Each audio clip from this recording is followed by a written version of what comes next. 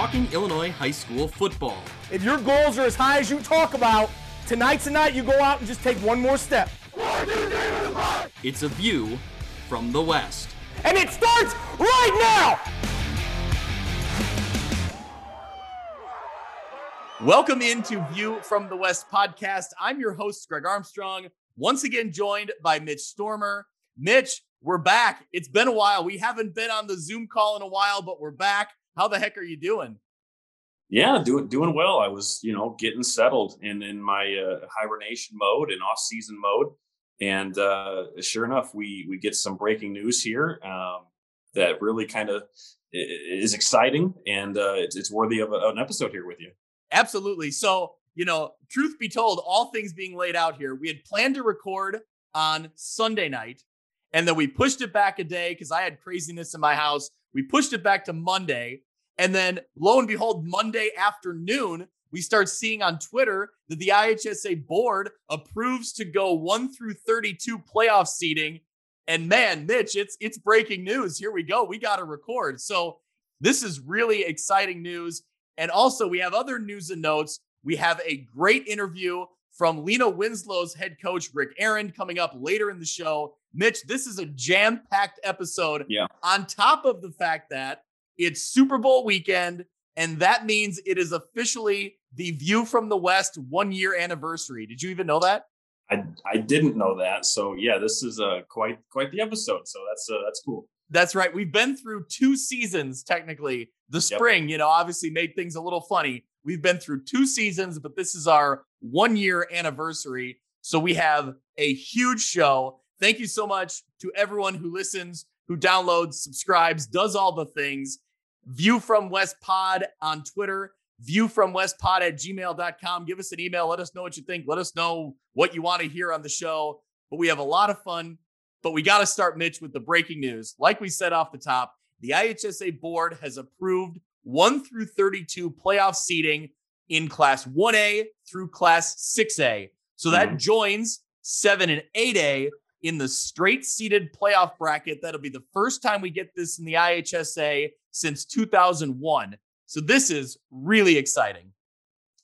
Yeah, this is pretty cool. Obviously, with a couple schools that we cover, Moline being the most notable, having been in 7A this past season, we saw this type of seeding, right? But for the most of the schools in our area, they've been through that traditional North and South bracket. But I think this change is going to be welcomed. I think that it's going to lead to a better understanding, or it'll just give a better, I think, idea of who the true state champion is. You've seen the North bracket dominate for so long. And again, nothing against teams that come from the South, because now that it's going to be more of a mixture. But what helps, I think, is that you might see teams from the North go further into the playoff bracket. You're not going to see so many good teams maybe lose in the first and second round against the eventual state champion. Maybe those matchups come in the quarters, the semis. Greg, you could have an all-conference state championship now with this setup. Yeah, and I think that's what's been discussed for years, is like, we start with the NUIC. That's, kind of where I think our head goes immediately. For anyone in this northern half of the state, I think, especially in the smaller classes, that's where you have to look. The NUIC has had matchups between, Forreston and Lena Winslow are the big teams that stand out. Those 2 teams met in the semifinals in 17 and 18, with the winner going on to win a state championship in those matchups. They also met up in the quarterfinals in 2016, and Forreston went on to win that one. So it's like year in and year out, you've seen the trend. Like, these teams are meeting up. And sure, those are late round. I mean, the semifinals. But really, when you get that far in, you start thinking this should be the state championship game based on results of the actual state title game that happened in that year.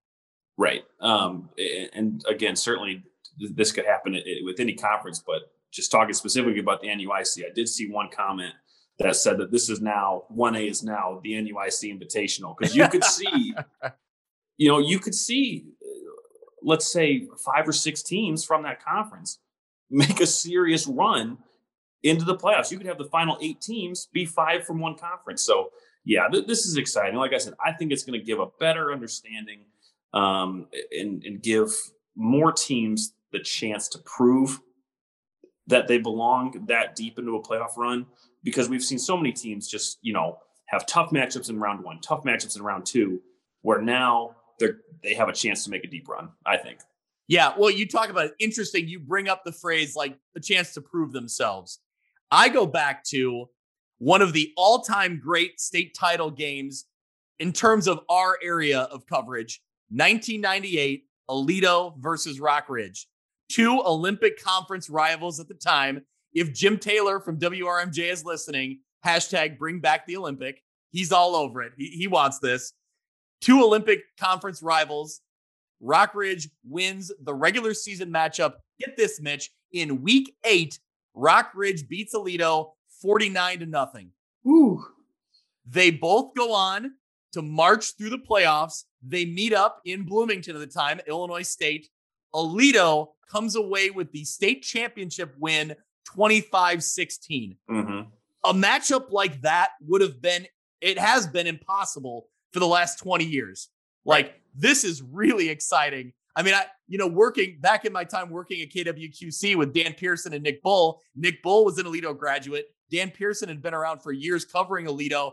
Both of them, I always talked about this year and that run because it was so special and so unique. And it was kind of taken away when they went to 1 through 16. So it's great. I am so excited for the possibility of that type of thing happening for our area.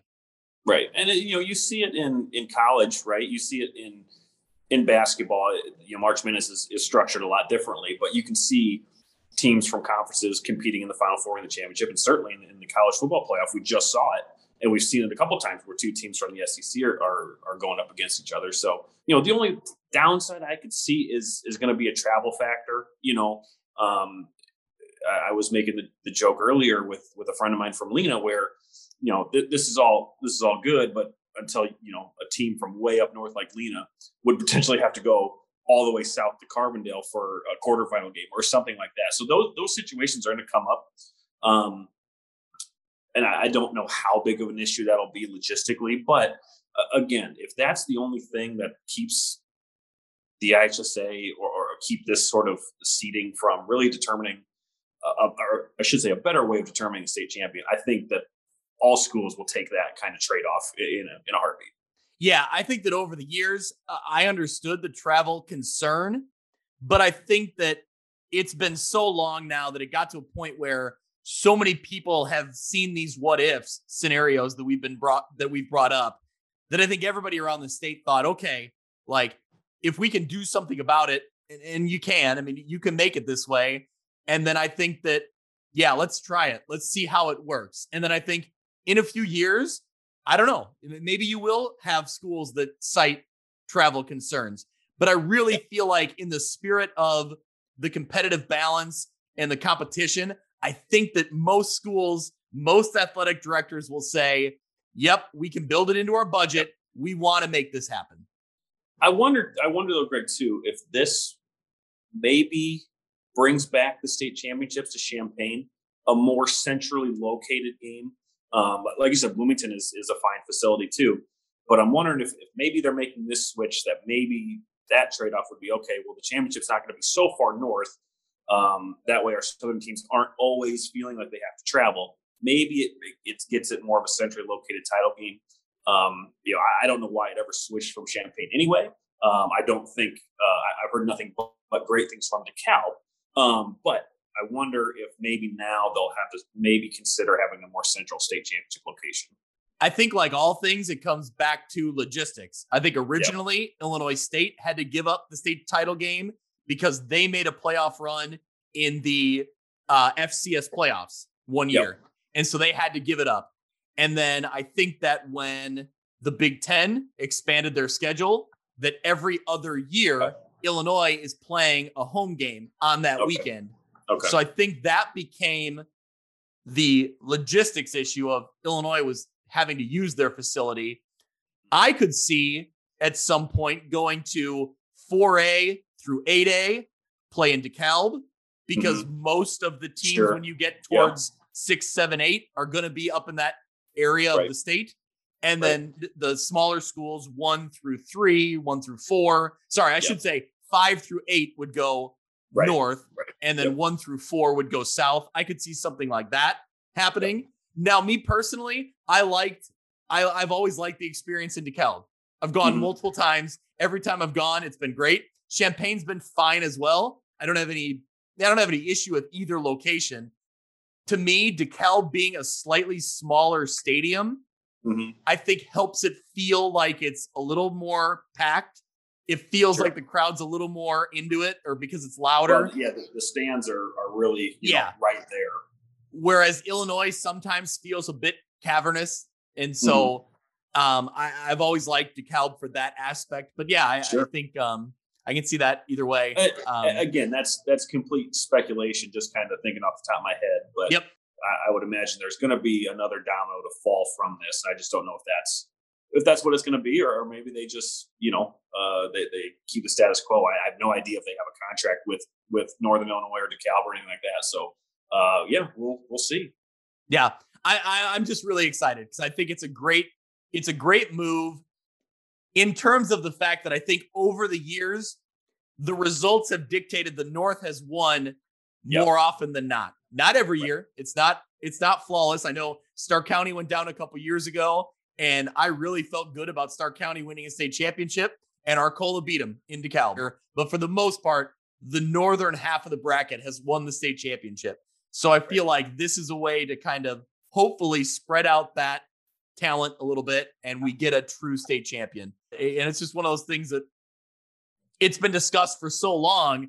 And then all of a sudden today it was like, oh, that's happening. Like, I didn't even, you know, I don't follow the IHSA board and what they do, but I didn't even know this was on the table. So, you know, when you said that to me, it was like, oh, not even like a rumor that they're going to talk about it. Like, they voted on it. It's good to go. So, a welcome change and exciting for the future for sure. Yep, absolutely.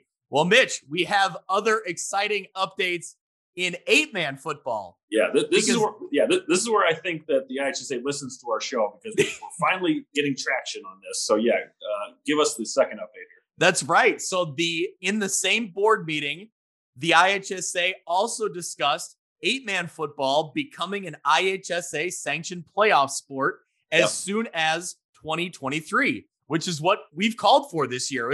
I see no reason outside of participation numbers, like outside of the number of total teams.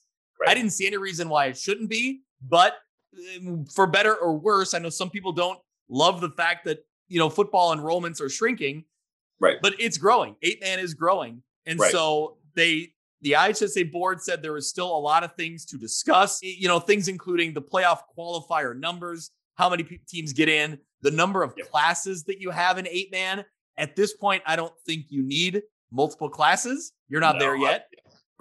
But they talked about a playoff schedule and then obviously school enrollment limitations. You'd have to set a limit on how big your school can be when you're allowed to play 8-man football, which they already do that. The controlling board that runs 8-man football currently in Illinois already has a limit. I don't know what it is off the top of my head, but I know they do. And I'll give credit to the organizers of the 8-man football division currently as it sits. They've done a great job. And I think what is going to really go a long way in the IHSA board approving this is the fact that this 8-man division has been organized. It's been well run. You know, I think that's going to go a long way in the IHSA board approving this. Yeah. You know, this isn't something where they're just approving 8-man football from the jump with no 8-man teams, you know, to go off of. This has been an established, you know, 3 seasons now they've had I believe so. Tournament.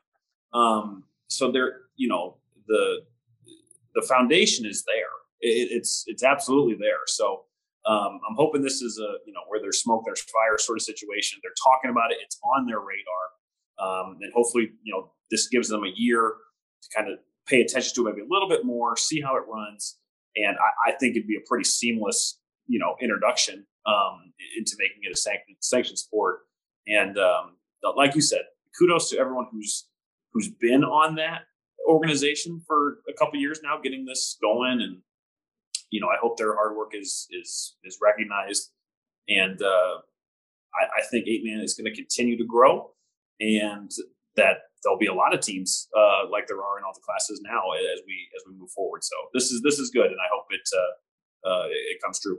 Yeah, I think going back to, we were pretty outspoken throughout this year that why isn't this noted by the IHSA? Why isn't this sanctioned? But right. I will say, in all seriousness, I think the IHSA has done the right thing in letting it play out for a couple years to kind of see if the numbers continue to grow, and also just to see if it works, basically. Yeah. And that goes back to my point that the people who organize it now have proven that it does work. There's a lot of community support throughout the playoff system and in their state championship game in Monmouth, which has been a huge success. I mean, it's been great. So I think for as much as we were, let's do something right now, I think it's good that the IHSA, has looked at it. Yeah. And we're going to get to it in just a minute. But, there's going to be a team that was 11-man going down to 8-man, and that's just one in our area. So it's not to say that there's not 4 or 5 in the state in the same predicament. So yeah, I think that this will continue to grow. And like I said, I hope this comes to fruition and it becomes a state recognized event. Well, that, Mitch, is called a tease ahead, because we do That's have tease ahead. That keeps the listeners engaged, Greg. That keeps the listeners and these listen numbers up. So yeah, we gotta keep it flat and just let them listen. That's right. That's podcasting 101, Mitch. Is that the class we took in college? I don't know. Sure is. Yeah. So, all right, Mitch. Well, with that flawless segue, let's get into our other news and notes. Here's all the things that we thought we were gonna talk about right away. This was the show up until about 4:00. Exactly. And then we had, everything blow up, which is great. We got a ton of things to talk about here. Yep. So anyway, I think the big news up until we got this most recent news, Brandon Kretzmer has left Sterling Newman. He's taken a job. He's joined the staff at his alma mater, Western Illinois University. Yep. So huge credit to Coach Kretzmer getting into the college ranks. He's proven himself as a great head coach, as a great football coach. Yep. I'm happy for him, but I'm sad to see him leave Newman, because he was doing great things, and personally dealing with him in the podcast and interviewing him. He was on the show a year ago. Really good guy. I wish him the best, but it's a loss for Sterling Newman for sure. Yeah. And, he was really a perfect candidate to fill the shoes of Mike Poposi. And, he spent 3 years at Newman, went 23-6 and won a title. So what more can you ask for? But as you mentioned, he played linebacker at Western Illinois. Now he has a chance to coach the position at his alma mater. Who would pass that up? So congrats to him. And it's a big, big name program now that needs a head coach. Yeah. But one thing I think is interesting, and, this is huge credit to Coach Kretzmer and to that program and to that team, because obviously he had to fill the shoes of Mike Poposi, which is, you look at it at face value, that seems impossible. Right. And he goes out and he wins the state championship in 2019. So don't you think that in some way, he kind of got the hardest part out of the way, he bridged that gap to the coach that takes over now, to where they got that state title. They kept the program up at a high level. And sure, the next coach has that pressure to be Sterling Newman, to be the Blue Machine, but a little bit of that pressure is taken off, don't you think? Yeah. Yeah. I mean, the blueprint at Newman has been the same for literally, Mitch, the blueprint. Right. Yeah. The Blue Machine blueprint. I wanted to get that joke in there. I couldn't let it go. You nailed it. It's a culture thing. So it's not to say that any coach is going to come in there and be successful, because that's not true. And that's that's a disservice to Coach Kretzmer. But they do such a good job in that community, in that youth program. The kids are going to be ready to play. They were injury plagued this year, still made it to the playoffs, and got to the second round. They beat Mercer County, got to the second round. So, they're going to be fine. That program's going to be just fine, but it's just interesting to see, or to wait and hear who they replace. They've had the thing about Newman, this was even true in my years at Morrison, is that they seem to have consistency in their coaching staff. There's not a lot of turnover there. So even though we're talking about a coach leaving, there's a lot of assistants that have been there a long time. So you wonder if one of those guys is going to get the promotion to the head job. There's grads of Newman that are coaches on other staffs. Not going to mention any names. Not going to speculate about anything. But there's certainly some interesting names here, and that get the keys to the Cadillac with a program like Newman. Yeah, well, you nailed it. I mean, with the consistency of coaches over the years, and the program has been run so well by Mike Poposi leading the way, but then also with the coaches he had under him. And I think one of those coaches we have to point out, big congratulations to Tim Nelson, longtime Newman assistant coach, will be inducted into the Illinois Football Coaches Association Hall of Fame class of 2022. So Mitch, you look through Tim Nelson's resume as an assistant coach. He was the defensive coordinator for a long time for Sterling Newman. He had 307 wins with the program, 28 playoff appearances, 6 state titles, and 2 runner-ups. Yep. So, I mean, that's what you're talking about. I mean, huge congrats to him on the Hall of Fame nomination. That's well earned among a program that was so well run, and he was a big part of why. Yeah.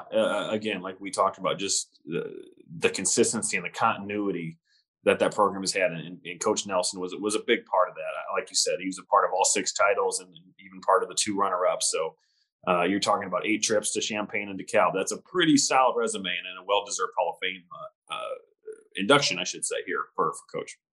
Mitch, as a defensive coordinator, Tim Nelson was probably breaking down film of QB1 Mitch Stormer in Morrison circa 2005, 2004. Yeah, well, it worked in 2004 because I think we lost 40-0 that year. So that's a true story. That's an absolute true story. And I think, we lost our senior year too. So he had our number for sure. There's no doubt about that. Congratulations again to Tim Nelson. Actually, he announced that this past season was his final season as a coach. He's stepping away from coaching because of work commitments with his job. But man, what a career! What a run at Newman, and really a lot to look back on and a lot to be proud of with him, Coach Poposi, and then that segue to Brandon Kretzmer. And I think Newman's in fine hands. I think that they'll find a great hire, and I'm sure that they'll do great. So, Mitch, we have more coaching carousel, more coaching news here in the track. Yeah, that's right. Spring Valley Hall rehires Randy Tiemann to replace Nick Greeny. So Tiemann is back after a 2-year absence to lead Spring Valley Hall. In his first run, he was 45-39. He had an 8-year stint as head coach, and they went 6-0 and won the Track Mississippi in 2017. So this is a program, a proud Spring Valley Hall program. Mm-hmm. And in recent years, they had been really good. So, Randy Tiemann is back. I read an article about how he, missed it a little bit this last fall when things got back up and rolling and looked, normal again in the fall. So, good to have him back on the sideline. Yeah. And like we just talked about with Newman, that gives Hall a little bit more consistency, a little bit more continuity and bringing things back. Not all those players are going to remember Coach Tiemann or were a member of when he was around, but, this was a team that struggled this past season, but were involved real close in a bunch of games. And I think they bring a lot of kids back. So, this could turn out to be a really good hire here for Hall. And I think that is a little bit of a sleeping beast there because they're just a couple years away from winning the Track Mississippi division when they went 6-0.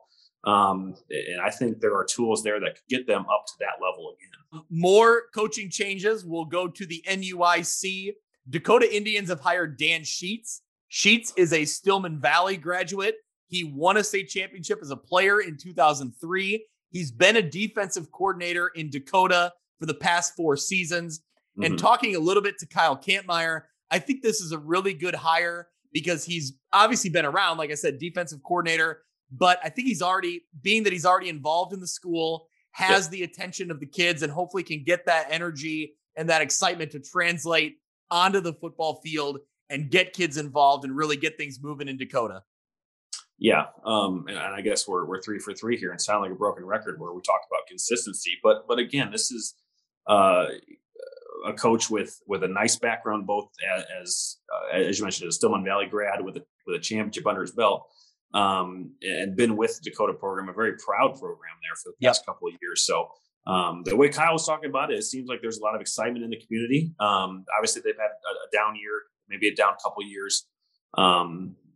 But again, a sleeping giant, especially in that conference where they can make some noise. So, excited for Coach Sheets. I'm sorry.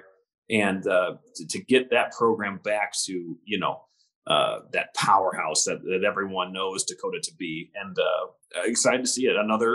It seems like if he gets Dakota to that level, the entire season of the NUIC football will be much watch games. Yeah. And with this new playoff seeding, we get even more teams from that conference in and well deserving. Well, and I'll tease ahead a little bit to the interview we have with Coach Aaron from Lena Winslow coming up later. He says in his interview, and I agree with him, that every year he wants to hear that every team looks good. They're going to be good and they're going to compete. Because he says that makes the whole conference better. If we go in and play the best 8 teams or 9 teams every year from our conference, that's better for us in the long run. He doesn't want to hear, that this team has a down year. This team, is pretty injury plagued. They're not doing very well, because that doesn't help them necessarily in the long run. Sure, they'll grab that win, but you want to play the best week in and week out. And that's what the NUIC has done. Now, on the opposite side of that coin, I will say, Dan Sheets replaces Joe Free, who resigned at the end of this past year. Free compiled a record of 28-25, technically had a winning record. He led Dakota to the quarterfinals in 2018, but it hasn't really gone well in the last couple of years. The spring, they were winless. They were 2-7 this past season. So I think even if he finishes above 500, I think that with a program like Dakota, the expectations are so high year in and year out. So that's the opposite side of the coin. For we talk about how good the NUIC is, but there is that pressure. There is that expectation. So I think that, Dan Sheets coming in recognizes that. I'm sure. Yeah. Sure he sees it. And it starts with getting numbers, getting kids involved, and you got to win a few games, obviously. Yeah. Yeah. Since Sheets is involved with the school and is, I believe he's a teacher there. He's got familiarity with these coaches, with these players.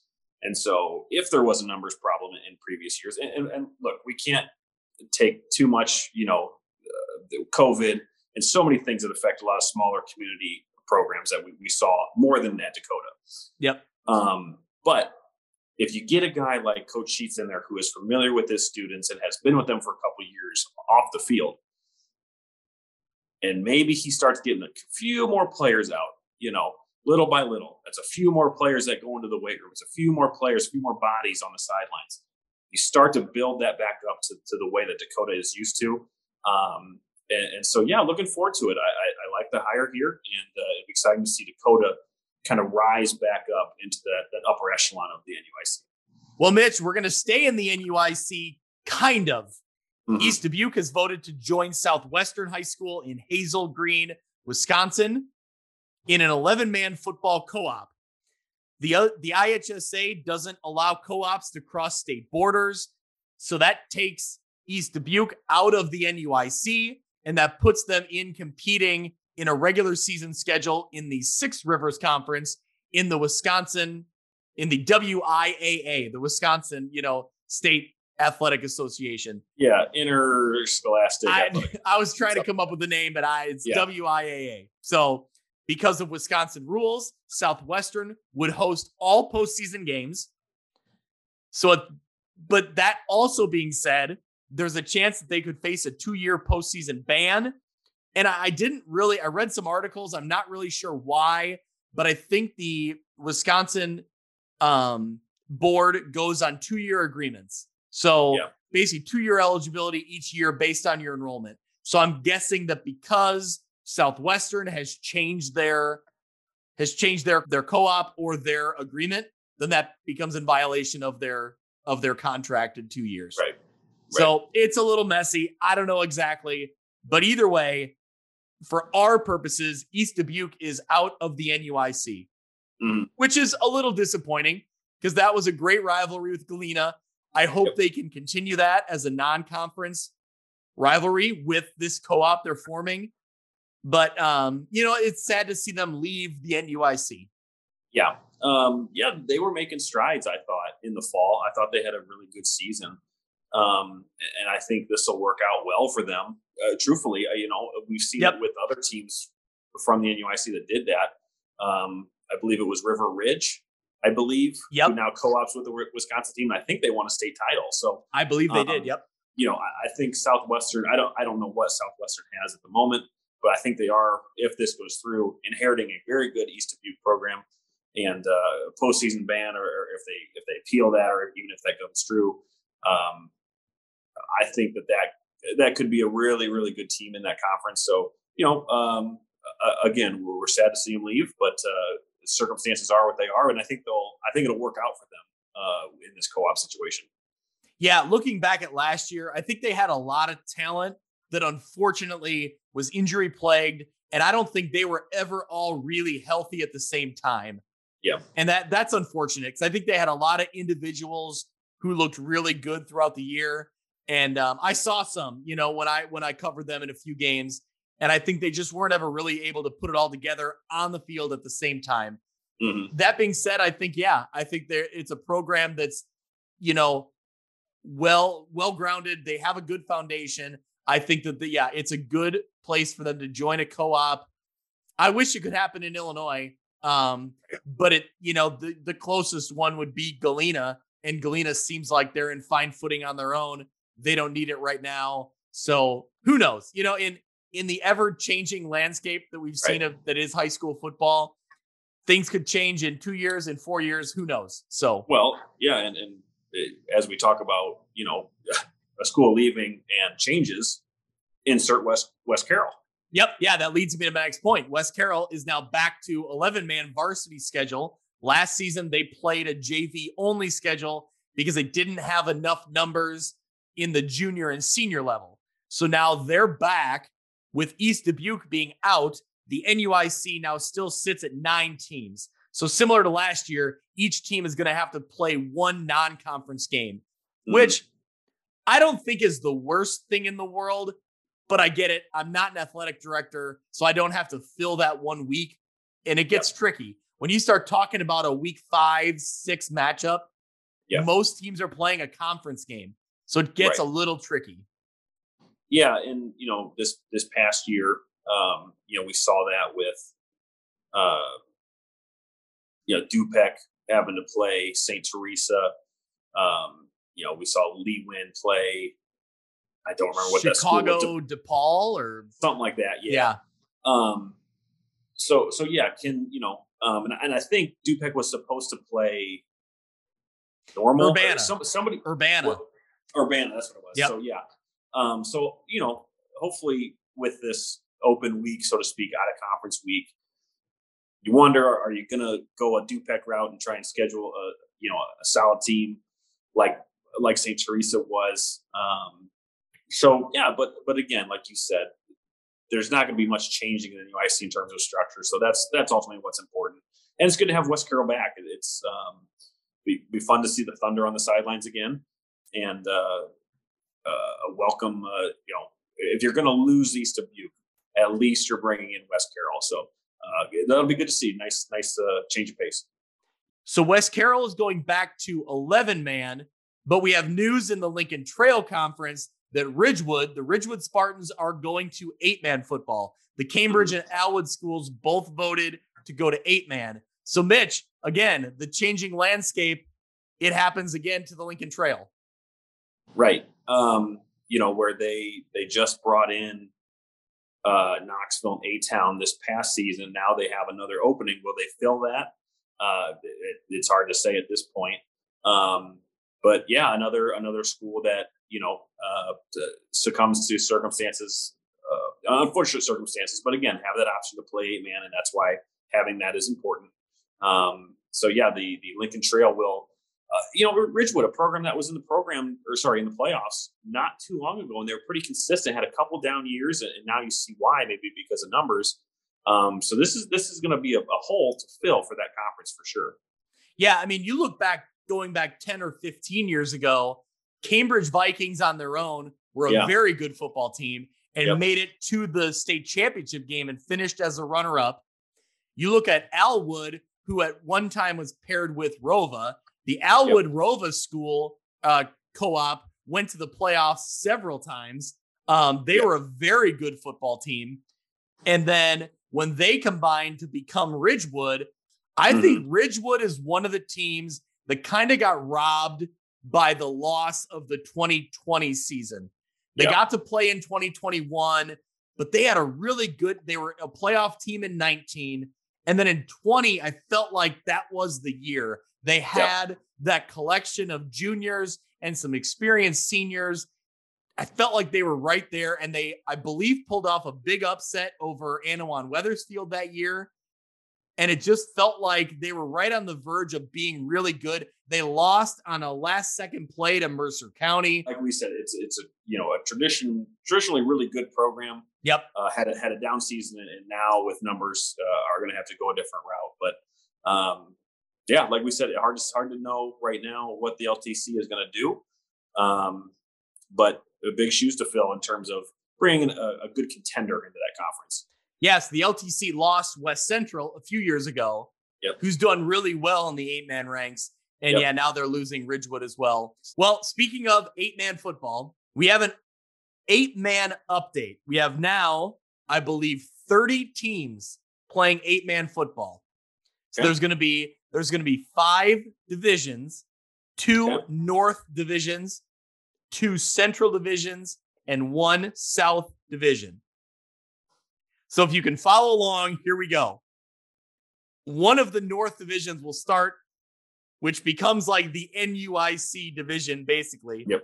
Polo, Ackwen, Orangeville, Milledgeville, Amboy, and River Ridge. Kyle Kampmeyer is salivating at this right now. Oh, yeah. Who wouldn't be? He loves this division here. But they're gonna beat themselves. So it becomes interesting. Right. They're going to take out a lot of, they're going to eliminate a lot of wins by beating themselves. But I think that's the best you could do is play the best and then get to the playoffs. Right. And that's where 8-man has the seeds 1 through 16, where you're going to see if a team from the NUIC has a 6-3 record and maybe has a lower seed, they'll just work their way down the line into the quarterfinals. So, that's why that seeding works. So let's look into there's other NUIC teams that'll be in the other Northern Division: Alden Hebron, South Beloit, AFC, Kirkwood Hiawatha, Rockford Christian Life, Elgin Harvest Christian, Yorkville Parkview, and then I believe it's Yorkville Christian Academy. So those are the teams in the other North Division. Okay. Central Division is Milford, St. Thomas More, Flanagan, Cornell Woodland, Danville, Schlarman, Low Point, Washburn, and Blue Ridge. Central Division number 2, Biggsville, West Central, the Heat, which we talked about. Ridgewood, Galva, West Prairie, Prairie Heights, and Bushnell, Prairie City. And then in the South Division, Pawnee, Decatur Lutheran, Martinsville, Metro East Lutheran, and South Fork.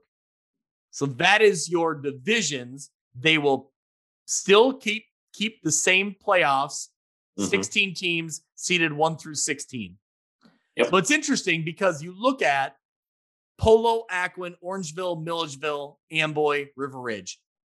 Not all those teams can make the playoffs because somebody's going to finish with a losing record. Right. For more than likely. Right.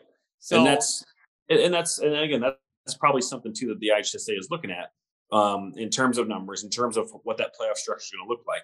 If they get more than they're at 30 now, if say in a year or two they're over 40, maybe they do adopt a 1 through 32, or maybe they adopt some sort of, first couple teams get a bye, something like that. So I think this is a good example of that, of what maybe the IHSA is trying to figure out how it would work so that all the best teams still make the playoffs. Yep. Either way, it's exciting. I know that as more teams become 8-man teams, that means that football enrollments are dropping. And I know that's a little concerning in general, that either schools are getting smaller or player participation is dwindling. I know either way it's concerning, but I will say, looking at the 8-man ranks, it's good to see some of these teams who really needed it. They needed another option. They didn't have a whole lot of other options when it came to 11-man football. They couldn't co-op anymore, so this is exciting. So and we've said it before, if you've never seen 8-man, it's a lot of fun. There are going to be instances where you couldn't even tell the difference if you're, watching 8-man or 11-man. So it's not, some sort of funky arena league rule type of thing. It's still straight up football, just with 3 less people. This is such a much better option than fold, or in some instances where a co-op would be not as beneficial. So I'm looking forward to this, to more teams. Like you said, the circumstances are what they are, but having more 8-man teams brings in more excitement into that division. Mitch, until they build the hockey boards around Milledgeville's football field, it still looks like, Milledgeville football to me. So I'll take it. Right. Yep. All right, Mitch. Well, that wraps up the first half of this episode, which was supposed to go about 20 minutes. I think we've covered about everything here. Yeah, the Lena Winslow fans are wondering when we're going to get to the point. So we appreciate you listening to us, because we, like you said, we didn't anticipate having the IHSA news. But I think that warrants a bit of a discussion here. Absolutely. Well, Mitch, thank you so much for joining me for all this discussion. Let's jump right in. Let's hear from Lena Winslow Panthers head coach, Rick Arend. Well, it's Super Bowl weekend, and when we're talking championships, we have to bring on the state champion head coach of the Lena Winslow Panthers, head coach Rick Arend. Coach, thanks so much for being on View from the West podcast. Hey, thanks for having me on. Haven't done a lot of this, so we'll see how this rolls. But thanks for having me. I appreciate it. Well, you were a little worried, I think, about the questions going in, but I assure you, there's no math, there's no science. That's not my thing. So I'll stick to football. I think you'll be comfortable with that. Good deal. That sounds good. All right, sounds good. Coach, before we jump into fall 2021, which was obviously a great season, another banner year for you guys, let's go back in time a little bit. You're state champs in 2019. 2020 is canceled. You get to the spring of 2021, and it's a shortened, condensed season, but you're already going into the year. I think you knew that Jennings Dunker was out. Now an impact player for you from the state title the year before. He's now at the University of Iowa. So you're already without him. You get this huge matchup in week 1 against Princeton. Mari Roby looks electric in the first quarter. Then he goes down with what at the time appeared to be a bad leg injury. It did turn out to be that way, unfortunately. So now I understand. I think, did you guys go 5-1 in the spring though? 4-1. We ended up having a game canceled. Dakota had COVID or something. I can't remember. Sure. So the Princeton game. 4-1. Yeah, the only game you lost was that Princeton game. Yes. But either way, take me back to that night leaving Princeton, knowing that this season already is kind of a weird year anyway, because there's no playoffs. You're without your impact senior. Now you're without Mari Roby, potentially looking into the fall when things go for real. What were you and your coaches and your players talking about that night? That had to be kind of tough. Well, even going back a little further than that, the whole season was tough. It like you said, it was an odd season. You try to make the most of it. I think the kids responded well to the COVID shortened spring season. Me as a coach, I didn't so much. And, in talking with my assistant coaches, at one point in time, I'm like, hey, I'm just kind of not feeling it. Are you guys, and they're like, yeah, it just doesn't seem right. The weather was horrible to practice in. Everything just did not feel like football season, except when you're actually on the field. So going down to Princeton, we really had big expectations coming into that year. We had Jennings Dunker coming back. We didn't know till really right before the season started that he was definitely going to be out for the year. We were hoping at some point we could get him back, but it was definitely in his best interest. We go down to Princeton. Princeton had a great team. They were probably well on their way to competing for a 3A state championship. That was one of the better teams we've played over the years. But, a kid like Mari, when Mari's healthy, he can keep you in any game. We were really young up front. We were really young outside of Mari and Luke Benson, to be honest with you, at quarterback. Those couple guys coming back from the state championship team. And, Mari I think he had, a handful of carries for 70 some yards or something in the first quarter and a great touchdown run. And then he went down right on our sideline. And we knew right away it was serious. Dr. Lyles, one of our team doctors, was there. And I think it was even more serious than he thought at the time. But so that, that put a damper on things. But I tell you what, our kids really responded well and played hard. And I think that game right there not only set the tone for the rest of the year, but we played so many young kids in that game that I think it set the tone for this past 2021 season as well. And just because we came out and we battled, I mean, we could have laid down and Princeton could have put a running clock on us real easy because they definitely had us. They had us outmanned. They had us out talented. They had us out everything, And but our kids battled hard, and really, I think, like I said, it set the tone for the rest of the season. We beat some really good teams down the stretch. A really good Galena team, a really good UPEC team. Again, a game there that we probably shouldn't have even been in, and we stayed in it and battled. And then I think that really led to our success this past season because of the depth that we developed. Yeah, I was just going to ask about that. On the positive side, looking ahead then, once you get through that spring, what did you see in the summer, in those workouts leading into that fall? It was it was a short off season, but what did you see from having real game experience in that spring with some of those younger players? Yeah. We gained a lot of experience, and I think we actually ended up having more starters returning for 2021 than it's even possible to put on the field, because I think we had, for example, on offense, I think we had more than 11 possible starters returning just because, Mari was a starter at one point in time. He went down. Jake Zeal stepped in and played for him on offense and defense. Jake goes down with a broken collarbone at East Dubuque. So then we bring in another young kid to start. Zach White started at corner, brought in another young kid to start at running back. And so we ended up getting, out of Mari going down, we ended up getting 3 starters, on either side of the ball out of that one injury. Ethan Fye really came into his own. He was our leading rusher in the spring. He was our leading rusher up until about the end of the regular season this year, while Mari was kind of still nursing that injury and getting healthy. Those guys really stepped up big for us. And, I think the depth that we developed over time and all the experience of all those young kids playing really, really helped us. Yeah, I want to take a quick side note. Talk about Ethan Fye. That's a kid that, really did the work for you in the spring.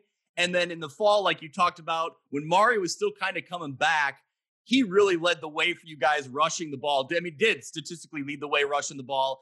And then come playoff time, I think Mari was 100%, and he really showed everybody in the state, what he could do. And so you weren't seeing Ethan's name so much in the headlines, in the stats, but just give a little shout out to him because he really did a lot of the work for a long time when you needed him to. Yeah, he did. And he did it on both sides of the ball. He did it in the backfield for us. He did it at outside linebacker for us for 2 years. Just an absolute great kid, great work ethic.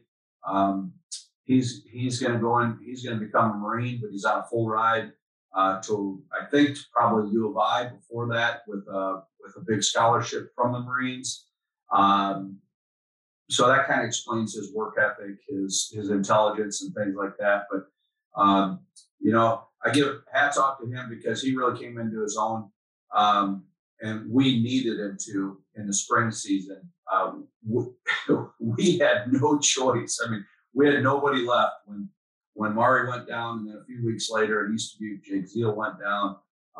Ethan was our guy, and he accepted that role, and he got punished. I mean, everybody knew it was going to him. We didn't have anybody else really to give it to, and he accepted that role. And then this past off season, when Mari was rehabbing, Mari really was. He didn't get the go. I think the clearance from the doctors till late July, and so he had been in our summer workouts all summer. We work out Monday, Wednesday, Friday mornings at 6 a.m. And then he would come in on Tuesday and Thursday mornings just to do some recovery and some rehab on his injured leg. And Ethan was with him the whole time. Ethan would come in on Tuesdays and Thursdays with him. So they got a great relationship, great friendship, but more importantly, they were there for each other together. And then this year, again, you could tell Mari was not at full strength all season long, really, of the regular season. And in addition to that, him being back on the field, he really became a marked man. People didn't care that he wasn't necessarily healthy. They just knew what he could do with the ball in his hands.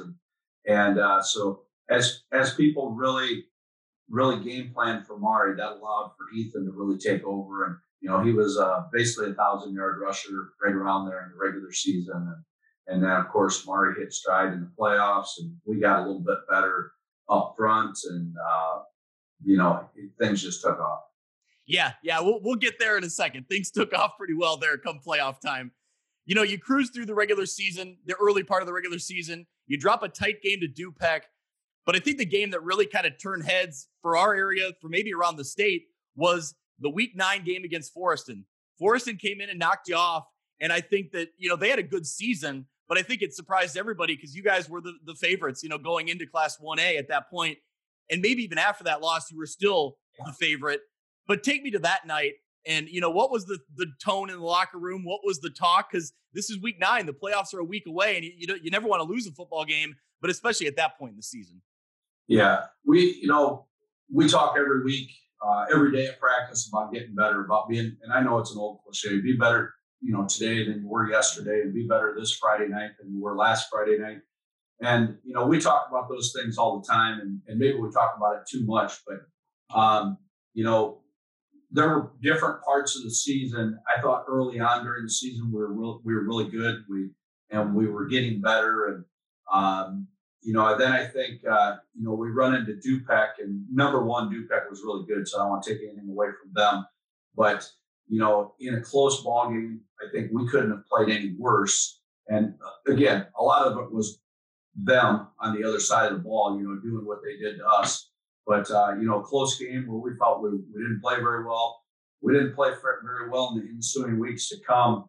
And so going into Forreston, I had been down to see Forreston on a Saturday against East Dubuque. They just looked kind of okay. And I think, at that point in time when we played them on that Week 9 Friday night, I think that game against us meant everything to them. And we weren't playing very well. And we kind of laid an egg. And again, hats off to them. Probably being on the wrong side of it, probably the greatest drive I've ever been involved in. And that last drive, I think they went 91 yards in however many minutes. And that was just like a knife slowly going into you. And then they keep turning it a little bit. And, just a grueling drive. And, we weren't very good that week, and I knew we weren't very good that week going into it. And that the end result of that game was probably the best thing that could happen to us because we really challenged our kids the next 5 weeks. Typically, I would say that during the playoffs, we kind of taper things back a little bit. We're not as physical during practice. We don't go quite as long as we typically would in a practice. Keep our legs and. We didn't let up, from that opening week against Aurora Christian. We had our foot on the pedal, and we worked our kids hard. They responded well. And, you know, I think it was every Sunday when we meet as a coaching staff, then we'd say, you know, keep our foot on the pedal. Don't let up on these guys. Don't let them relax. And like I said, they responded really well. Yeah. So you talked about the huge win over Aurora Christian in the first round. Then you get the rematch with Forreston. Now, one of my favorite parts of doing this podcast, talking to coaches, is I love talking about, you know, getting into your brain that week about the game planning, about the strategy. What was your approach going into that rematch? And what did you see? Did you see anything X's and O's wise that you needed to adjust? Or what were you talking about as coaches going into that rematch against Forreston? Well, really X's and O's. When we play Forreston, there's not going to be a whole lot of secrets. You know, neither one of us change anything really all year long. You might add a little wrinkle here or there, but that was the game our kids really wanted. You know, we went down, we scouted that game. They played down on a Friday night against Galena, the first round game. And a few of us coaches were down there, and probably 8 or 10 players. And they stood by us. And, you know, at one point in time, Galena was threatening late. And we said, hey, we might get a shot at Galena. And our kids are like, no, we want to play Forreston. So that kind of set the tone right there before we ever played Aurora Christian. And so having been beat up front like they beat us in week 9, and that doesn't happen to us a whole lot, but what they did to us at the offense on the offensive and defensive line scrimmage week 9 really set the tone for the second round playoff game week 11. And it was pretty self-motivating all week long, to be honest with you. Yeah, absolutely. You know, you go on to you win that one against Forreston. Mari Roby has a great game in that one. But I think, man, Mari Roby really turned heads in the Fulton game the following week. In the quarterfinals, he goes 109 yards and 2 touchdowns on his first 2 carries. Coach, you ever seen anything like that? You've had a lot of good running backs, but the start to that game, just the way he was shot out of a cannon was really impressive. Yeah, he just hats off to him because he worked so hard. A lot of it was on his own. He's going to physical therapy. You could see him each week. He'd get a little bit better. I'm trying to think what game it was in the Forreston game. I think he got caught from behind, and that's pretty frustrating for a kid who's about a 4.55 kid in the 40, knowing he knows what he can do and he just couldn't quite do it, you know. So that's pretty frustrating for him. But, just the work ethic he has, and to get to that point, to be able to have 2 carries for 100 and some yards was pretty incredible. And so I wouldn't expect anything less out of him. Let's put it that way, because that's just how he is. And, you know, he's a great representation of our football program because he works hard. He's a good student. He's he's a class act in the classroom, on the field, off the field, everything. And, you know, I wish we had him for about 10 more years. So. Yeah, I wish I could watch him play high school football for about 10 more years, man. He did some things that was so much fun to watch. I mean, these highlights were just incredible in every game. So let's jump into the state championship game. You're going up against Carrollton, 3 first half turnovers, which not ideal, but when you needed a spark, here we go again. Mari Roby, 3 touchdowns in the second quarter, in a wild second quarter. Just take me through the emotions of that first half. I mean, at first it was like, well, what's going on here? And I was walking the sideline and, you know, you could sense frustration building amongst you guys. And then, you know, Mari Roby kind of said, no, I got this, and just went to work. It was impressive. Right. You know, we didn't have a problem moving the ball. You know, we were doing what we wanted to do. We were getting first downs. We were rolling the clock, putting ourselves in good field position. And it seemed like, you know, every time we got into a good position, there was a fumble. We had the interception, a couple of fumbles. And, you know, at one point in time, probably late first, early second quarter, I felt like we were in control. But every time we kind of gained control, then we'd fumble it. We'd throw the pick. We'd do something. And, you know, I remember saying to our kids 2 different times after we scored, before our kick coverage took the field, hey, you know, we're fine. The kids were frustrated, sense that too. And I'm like, we're fine. We can't play any worse than we are right now.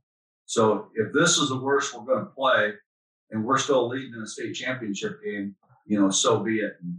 And I made the comment to several people at halftime and following the game that it wasn't the best game we played all year, but it was good enough at that point in time. And it's kind of a double-edged sword because it's kind of frustrating. You get into a state championship game, you want to play your A game.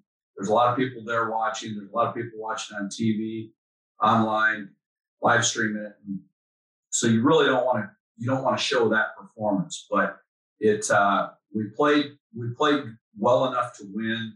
At times we played great, and at times we, like I said, putting the ball on the field, on the ground and stuff like that. But again, at the end of the day, it was a state championship game, and it was good enough to win, and we brought home trophies. Yeah, Coach, let's talk a little bit about, the rest of your offense. Luke Benson, an experienced quarterback who really seemed to be kind of a leader, amongst that huddle, when you guys are on the field offensively. We talked about Ethan Fye and Jake Zeal and Gage Dunker, Brady Isle. There's so many names that could run the ball for you and run it well behind a really talented offensive line. All that being said, all those names being thrown out there, what made this offense stand out to you? What do you remember about this offense from this past year that when you would set up plays, when you would get out on the field and say, wow, this is really, they really got something here? Well, I thought we were actually able to do a lot of different things, even though it doesn't look like it on film. It doesn't look like it when you're there watching us. Very rarely do we just base block something up front. We're pulling something. We're running down scheme, power scheme, counter trace scheme, wham, a lot of different stuff that we're running that people don't understand or see. And we were able to do a lot of those things just because of the personnel we had. For example, I thought most of the year Mari was our best blocker at running back, and when he wasn't as healthy as he was at the end of the year, he was leading up in there and he was just hammering linebackers, or he was kicking out D ends and things like that. So he was really, really good at not only running the football but also blocking. I think late in the year, Gage Dunker really became that hammer as a lead blocker when Mari got healthy and was able to carry it more. Brody Mann at tight end, he allowed us to do a lot of things that we aren't always able to do just because he was a great run blocker at the point of attack. He was great at play action pass, able to get out and run routes, and with his length and his great hands, we were able to do a lot of things. We only threw it probably 50 times on the year, but when we did, we were able to accomplish a lot of things that, we set out to do when we do decide to throw it. And Luke was always ready for that. He was a 3-year starter for us. When he was a sophomore, he really didn't have to do a whole lot. You had Sean Ormiston, you had Isaiah Bruce in the backfield. You had a lot of guys you could just hand it off to and let them go. And, so when we threw play action, it was a home run or nothing when Luke was a sophomore. And then, as he matured as a junior and then into this year, he really became more of that leader on the field in the huddle, and which is exactly what we needed him to do. Yeah, Coach, you referenced Brody Mann on the offensive side of the ball. Tell me about him on defense. Obviously, ended up being an all-state football player this year, so huge credit for him on that. He really, I felt like, led the way in that second half to shut down Carrollton. He had a couple big plays back-to-back, getting to the Carrollton offense in the backfield. How crucial was he for this team? I mean, looking defensively on the side of the ball. Oh, just incredible. He really surprised us as a junior, how well he played. Again, he got all that experience in that shortened season that, on both sides of the ball. And then this year, we knew he was going to be really good. In the Dupac game, his junior year, first pass of the game by the Hoffman kid, I think it was his first and only interception of the year, and Brody just made a great play on it, and really showed his athleticism the ball was well overthrown most linebackers, and Brody went up and got it, dropped right into the perfect zone. Great run stopper and perimeter run. He's really deceptively fast. And he was really our leader on defense because it seemed like when something needed to be done, he was the guy that stepped up. And he had the huge sack late in the game against Carrollton. in the second half there. He just made plays all year long. He was able to get off blocks, beat blocks, and make plays at or behind the line of scrimmage. And we've had a lot of good players come through Lee Win, and I don't know if he's the best linebacker we've ever had, but there's nobody that was better than him. Let's put it that way. Yeah, like I kind of referenced Luke Benson on offense. It felt like on defense, he was the heartbeat. You know, he was the guy kids were looking at. You know, opponents were looking at him too for the plays he was making. So I always kind of, saw him as kind of that leader on your defense. Coach, overall, it's your 5th state championship team. What characteristics stand out? How do you remember this team? What defines it for you? I think they just got better. As a group, they were put in a bad situation to begin with, like every other kid in America with the whole COVID thing. Our kids are workout freaks. They're in the weight room and on the track all the time. And that never stopped in that time, in that COVID time. Even though we weren't doing stuff at home, they were all over the place. We had kids going to gyms that weren't even open. We have a deal here in Lena that's similar to like an Anytime Fitness where you can code in. And they were still going into that gym, even though they probably weren't supposed to be. They were working out at guys' houses. I gave weights out and bands out and stuff to kids. And they were doing makeshift weight rooms in their basements and their garages. One kid's got a nice setup in their horse barn. And so, the thing is, it's been such a ride here over the last probably 15 years that kids have just, every year it's a new group of kids, but it's the same thing. They just pick up where the last group left off. And this group, they never skipped a beat. And when they knew, the one thing we really had going for us this year is they knew they were going to start a regular season. But at any point in time, I thought, COVID could put an end to this. So, we reminded them of that a lot. And they just responded. They played every day like it was their last day. And I think, it's a group of kids, this group of seniors that has always been really, really tight. There's about 14, maybe 15 of them, something like that. They've always been a great group.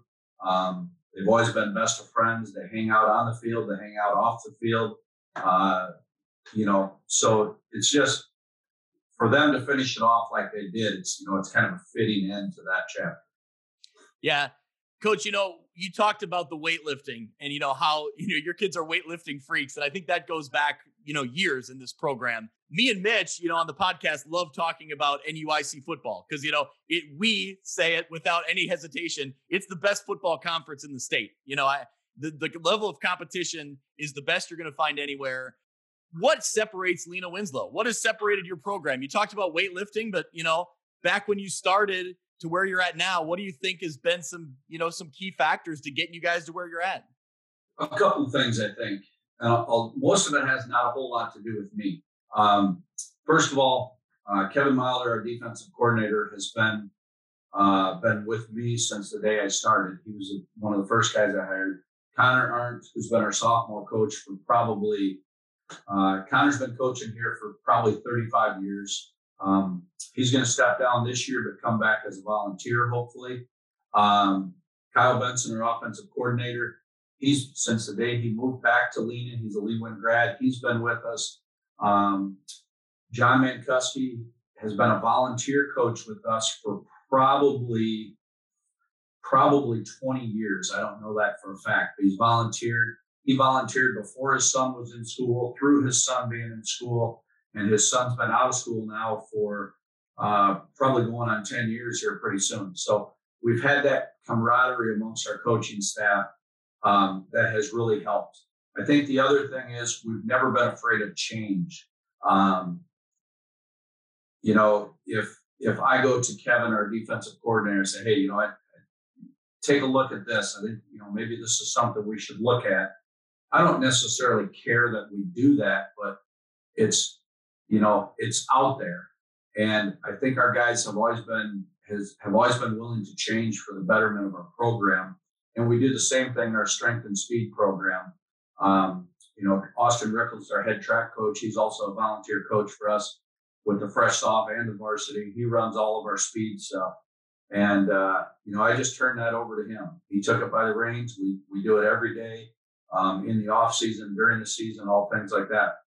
So I don't think there's anybody on our staff, and we have a staff of 12 coaches that includes 4 junior high guys. But as soon as the junior high season's over, they come right to us. They're at practice almost every day. They're running a scout team during the playoffs. They're doing something, helping out on the sidelines. And I think it's always, it's what's best for the team in terms of all of those guys as well. And, to me, that's what has kept it the way it is. And I think with the emergence of, when I first took over, Galena was kind of ruling the conference. Stockton was still pretty good. And so we had to really work to try to get to their level. And then it was Dakota, and Coach Lano, built an incredible program there. And we really had to bust our butt, especially in our strength conditioning program, to try to get to their level. And we finally got to that. Forreston kind of did the same thing, coming back at us, as well as Dupec. And, I think you have to be open to change, and you really have to try to keep that chip on your shoulder in order to stay at their level. So I think like you said, being the best small school conference in the state, I think to raise your level at all times and stay on the top is a hard thing to do, but I think it's also the best motivator. I've had this conversation, I think, with Coach Freed from Galena before.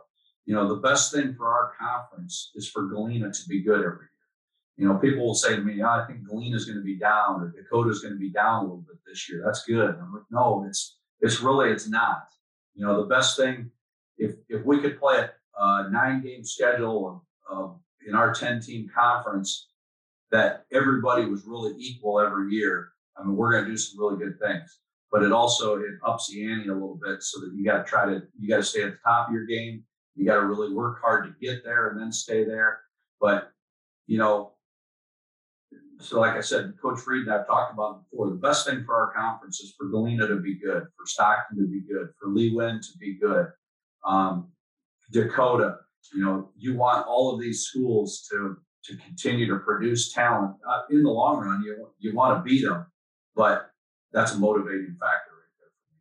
Well, Coach, you said a lot of this program success doesn't necessarily involve you, but I'll put you on the spot and say, going back to your first season to looking at now, how have you changed as a coach? What do you look back on and say, oh my God, I can't believe I did it this way? Or, what are the things you've changed? Most people will tell you, I still don't know what I'm doing. And that's fine, because there's times when you question yourself, but I could look back on that first year and go, I had no idea what I was doing.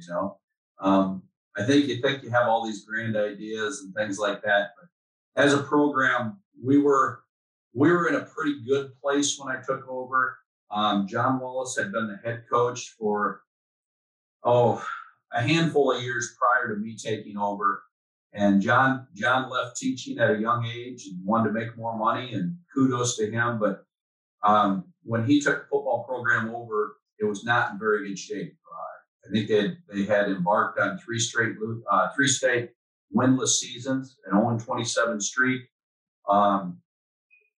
And he really did a good job of getting the program back to being fun for the kids. He was getting some kids out. And so really when I took over and Coach Milder and Coach Arndt with me, it was kind of an easy thing to do at the time, because kids were looking to get better. They were looking for a change. At that point in time, Lee Win was really content with, if we got to the playoffs, great. And so that was a good place to be, because it was a good time to take over, to try to take it to the next level. And it took us a long time to get there. We became competitive, I think, almost immediately. But to get to the point of going, okay, we're going to go to the playoffs and we're going to stay in the playoffs for a little run, took us a while. And now it seems like if we get to the playoffs, or I shouldn't say if, but when we get to the playoffs, you want to compete for a state championship. And I can't explain it. I really don't know how things have changed so much over time. It just has. And it's just the mentality of our program right now of, you not only want to, you want to do things the right way. You want to develop good people. You want to be a good person yourself. But at the end of the day, you also want to kick somebody's butt and have that mentality to do that week in and week out and try to motivate kids during the off season to do that. That's kind of the tough part. And, but it's also a lot of fun. Yeah. Coach, kind of a funny story. Looking back now, I remember the year that you guys won your first state championship. And I remember at the time thinking, man, this is really great for the conference to get some new blood in there. A team that hadn't won a state championship, usually you were seeing Galena was in there and Ackman was in there and Stockton, the names you had referenced. And I thought, man, it's great to see Lee Win get a state championship. Little did I know what you were, had in the works here to win 5, in your time. Did you ever imagine 5 state championships that you're sitting on now? No. When we won our first one, it seemed like it was so long overdue and, really didn't know how to even go about it. So when we finally got that first one, it's like, okay, we got one. And then we had a down year after that. I guess not really a down year speaking now, I guess. But when we won it in 2013, it was really unexpected because we were kind of injury riddled like we were this year. Our best running back, Tyler Oakley, was down most of the year, not playing well. Got really healthy. And we went on a great run in the playoffs. I mean, to be honest with you, I thought it would probably be an early exit in the playoffs. We just got a little bit better all the time, kind of like this year. And then in 2017 with Ravion Valentine, Mari's older brother, that team was one that, we beat Forreston twice, and we beat 2 really, really good football teams there. And we beat a great, great Tuscola team in the state championship game to go 14-0. That was one. We had a great team, but we also played some great teams. We earned that one. That was exhaustion right there. 2019, you just kind of had to keep it rolling. We had some great players. We had some great individual talents, and we got better as the year went on up front. And then, this year, we sit there and talk as coaches like, never thought we'd get 1, much less 2. And now we're sitting here with 5, and it's, we're truly blessed. That's for sure. Well, Coach, you've put your name in the ranks of all-time coaches in the NUIC, but you learned from maybe the all-time coach in the NUIC and John O'Boyle at Stockton. You played for him, correct? Yeah. Oh, yeah. Tell me about playing for him. And then, when you became a coach, what'd you take from him? What do you still do maybe that you saw from him as a head coach? I think you have to develop relationships with kids, which is probably what he did best. But by the same token, you got to be willing to still have the firm hand as well. It's kind of like your own kids. You want to have a great relationship with them, but you're still their dad. You're still their mom. And at the end of the day, you're calling the shots. And, you want them to go out and grow up and be great people. And I think Coach O'Boyle thought the same thing about us when we were kids. And so I think in some respect, I do some things similar to him. He was a great guy. Yeah. Well, actually, I read an article that Kyle Kampmeyer from NUICfootball.com put out a couple years ago, an interview with you, and you referenced that you only faced him 1 time as a head coach, and you said you won the game. What do you remember about that game? That had to be pretty emotional for you, or just kind of bizarre, standing across the sideline from the guy that you probably looked up to and obviously played for. Right. I don't remember a whole lot about the game. As a matter of fact, I wouldn't even know what year it was at this point in time. But I remember that I reminded him very often that I was 1-0. And, so that was always enjoyable. That was always fun. But he was a great guy. His son Dan graduated with me. He was our quarterback our senior year. Yeah, great guy. Yeah, learned a lot. Well, Coach, speaking of great coaches, in the post-game press conference at the state championship game, do you remember who Maury Roby compared you to? I don't. He said you are the Bill Belichick of the NUIC. Now, as you spit out your water, is that a fair coaching comparison, or? Bill Belichick has forgotten more about football than I'll ever know about football, so that's not a real fair comparison. But I appreciate that from Maury. Yeah, I don't know. Well, what I'll ask you then is, when you look at college and NFL head coaches, who do you look at as far as the way they lead a team, the way they draw up offense or defense, or what guys stand out to you as guys you try to learn from? Well, to be honest with you, I'm a huge Belichick fan. Okay. A lot of people are not. Over the years, I think he has done a whole lot of stuff with less talent than most teams in the league. Obviously, it helps to have Tom Brady, but year in and year out, they're great defensively. They rank near the top almost every year in the NFL in defense, and he's doing it with no-name guys. So they've done a little bit of everything. In the time that we've had kids at the University of Iowa, I've become a great Coach Ferentz fan. I think he does things the right way. I've been out there numerous times for workouts, for practice. And he's kind of that guy that I was telling you about. I think he truly, genuinely cares about what's going on with the guys in his program, not only during that time, but I think years after graduation as well. I like how he does things. I guess right now they'd be the two guys that I'd say that I really respect and admire, and when you see them on the sideline, you pay attention. Yep. Well, Coach, that's all I got for you. Thank you so much for joining me. Enjoy a little bit of the off season, but I'm sure you guys will be back to work soon. Yeah, we got kids working out now. Not a whole lot of them, luckily. I think they need time off as well, but most of our kids are 2 and 3 sport athletes. Most of them are 3 sport athletes. I think we've got about 8 high school kids in the weight room right now out of 55, so 55 players. So it's a good time to be around school, and as the spring rolls in here, hopefully in the next month or two, the excitement grows a little bit, and then once kids graduate, this will be a sad year.